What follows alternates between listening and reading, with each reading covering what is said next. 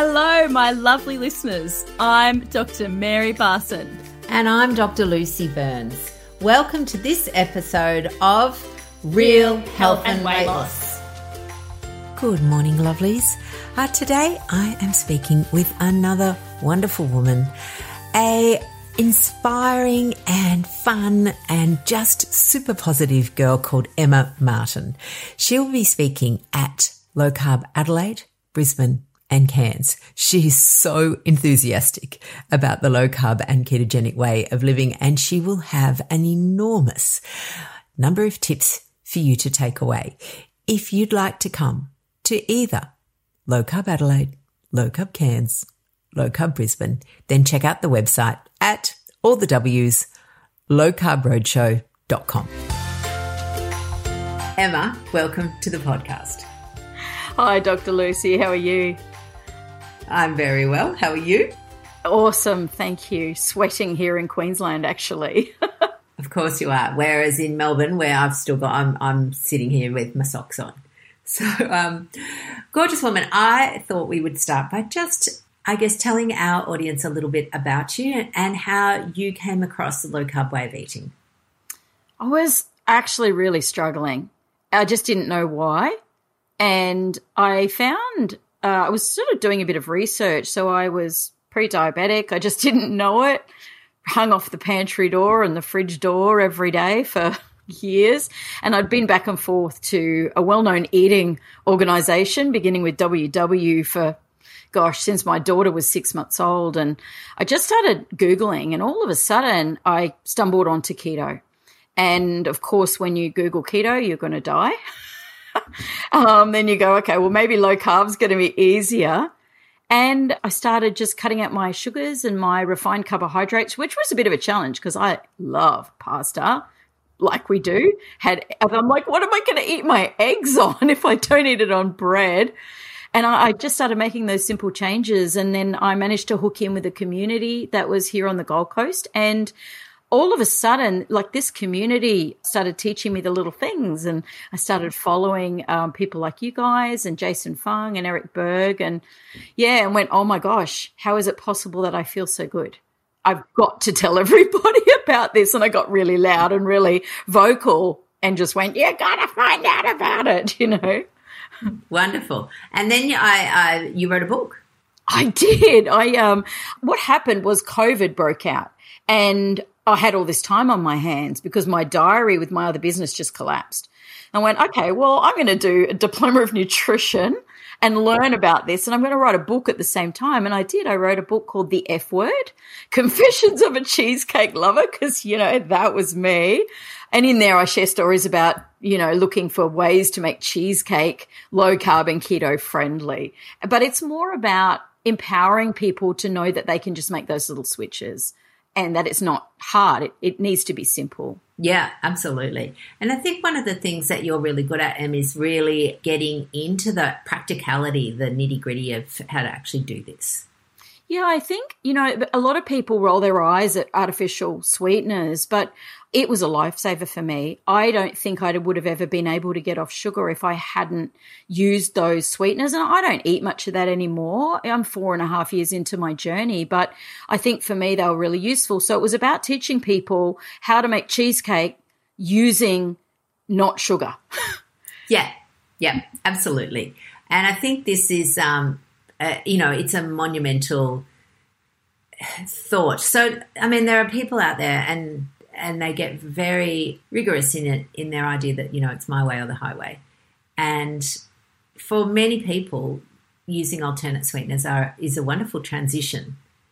And I think then people, if there's a roadblock or there's something that's, stopping them meeting their goals, they may need to go, right, well, what else in my diet could I change?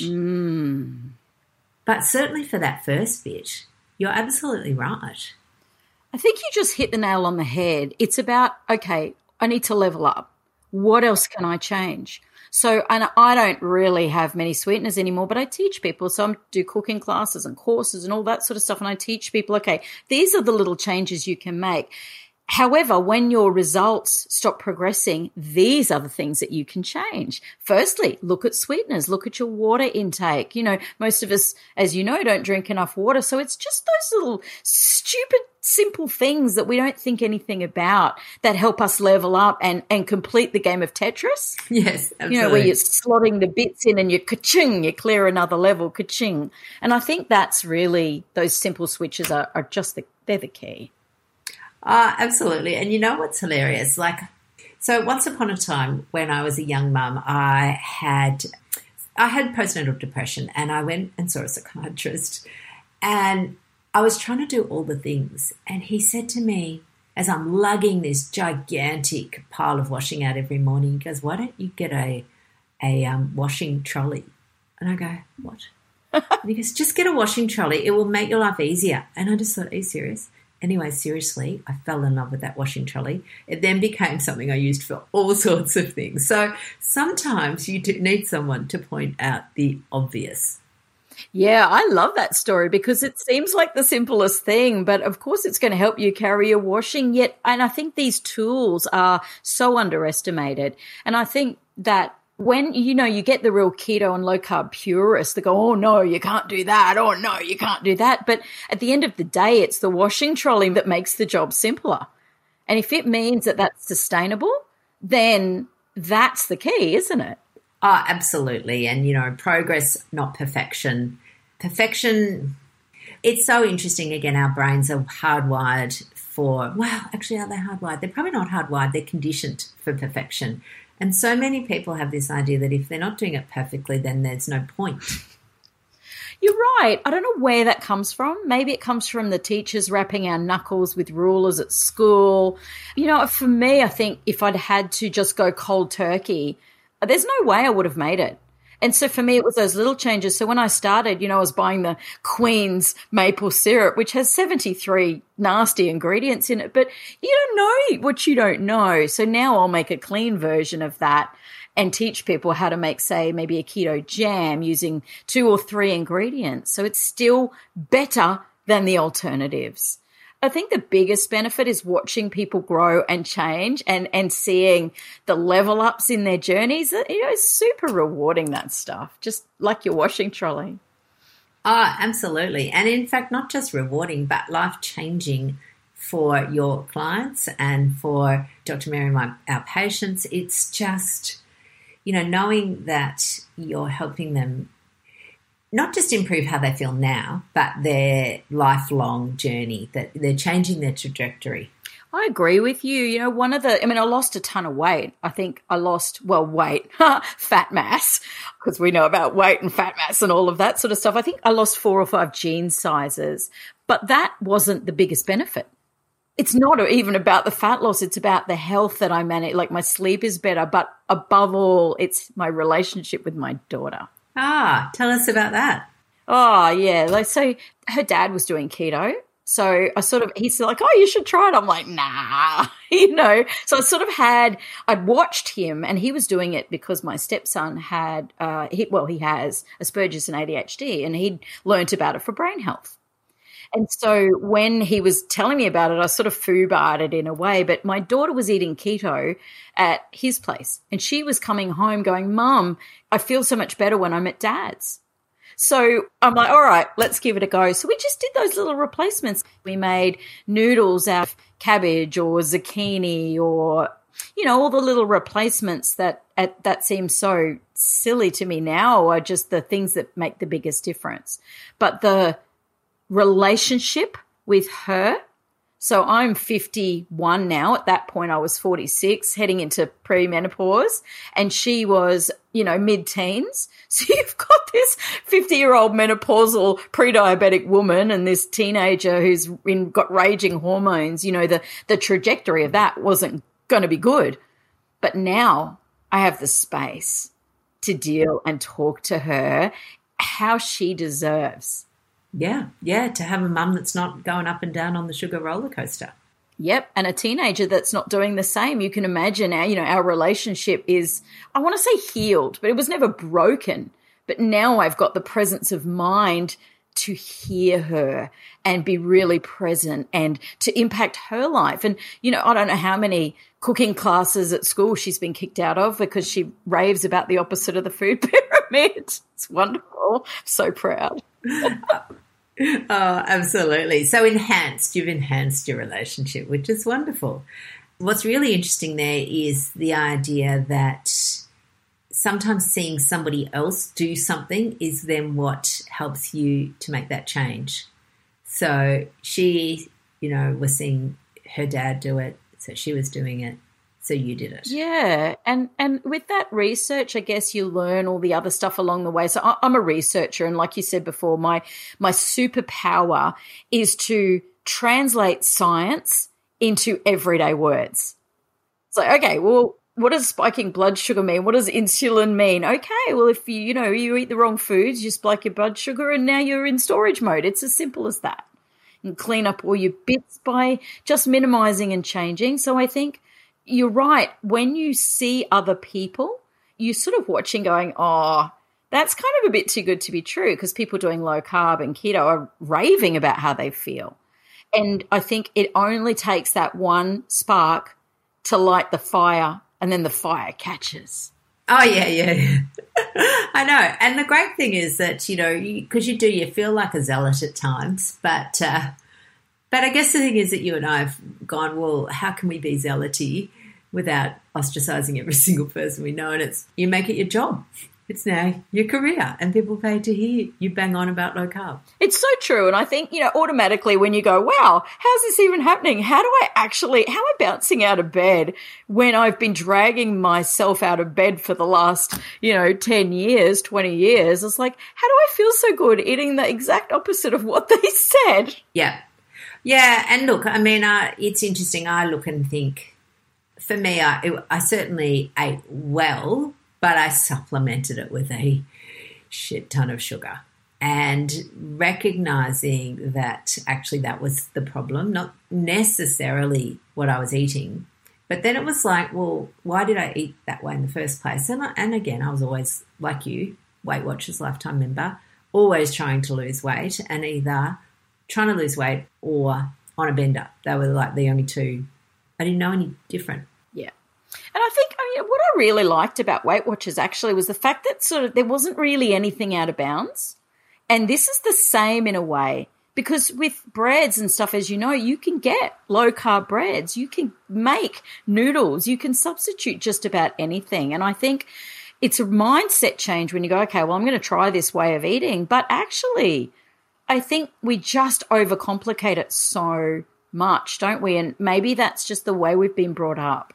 Yeah, maybe. I think the thing for Weight Watchers for me was the fact there wasn't a lot on the actual nutrition side of things in all the meetings. It was really all about the loopholes and how can you have chocolate mousse and still lose weight. And it was, well, you buy this processed one that's full of all the hoo-ha, and it basically tasted like a glass of chocolate fresh air, and you would eat it and then just want more.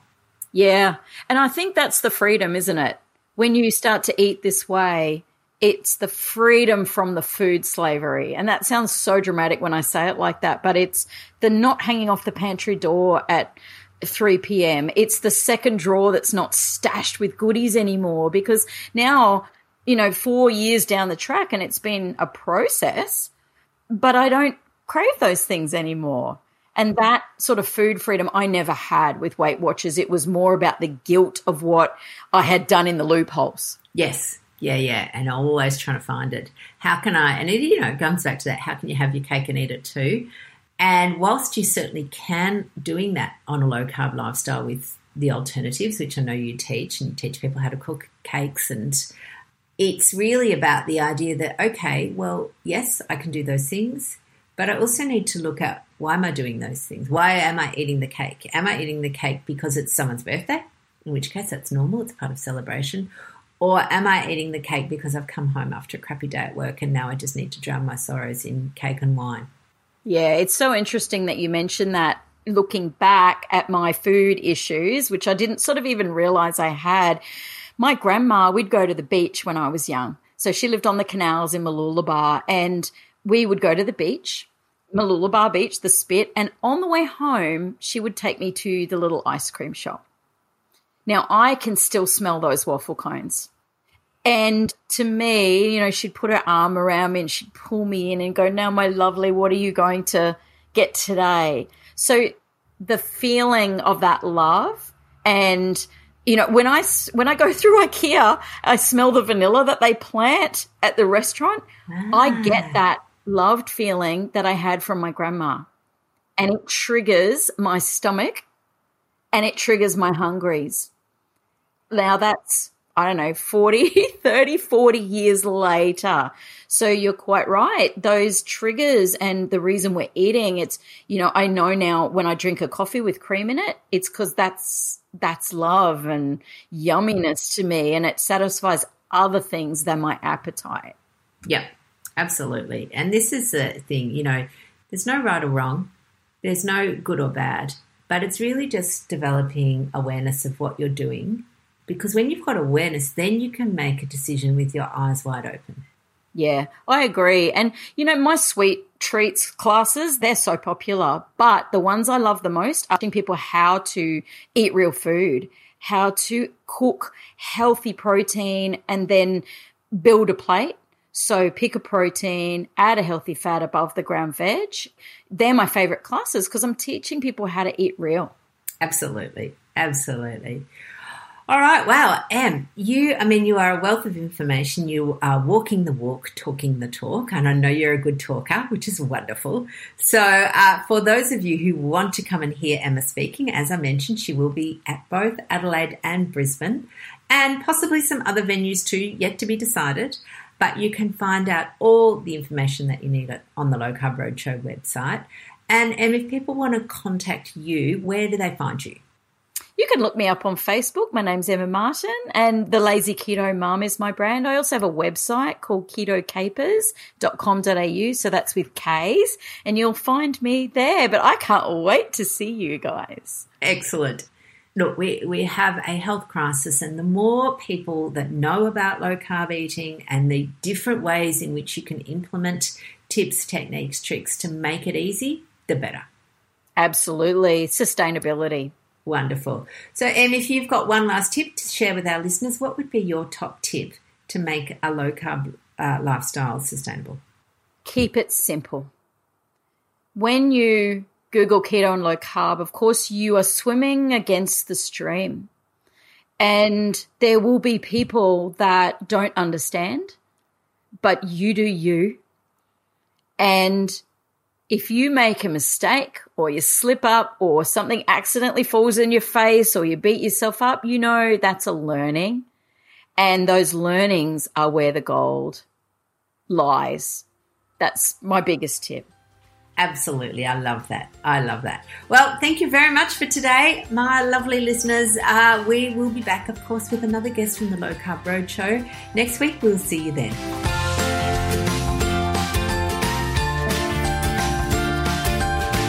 So, my lovely listeners, that ends this episode of Real Health and Weight Loss. I'm Dr. Lucy Burns. And I'm Dr. Mary Barson. We're from Real Life Medicine. To contact us, please visit rlmedicine.com. And until next time, thanks for listening. The information shared on the Real Health and Weight Loss podcast, including show notes and links, provides general information only. It is not a substitute, nor is it intended to provide individualized medical advice, diagnosis, or treatment, nor can it be construed as such. Please consult your doctor for any medical concerns.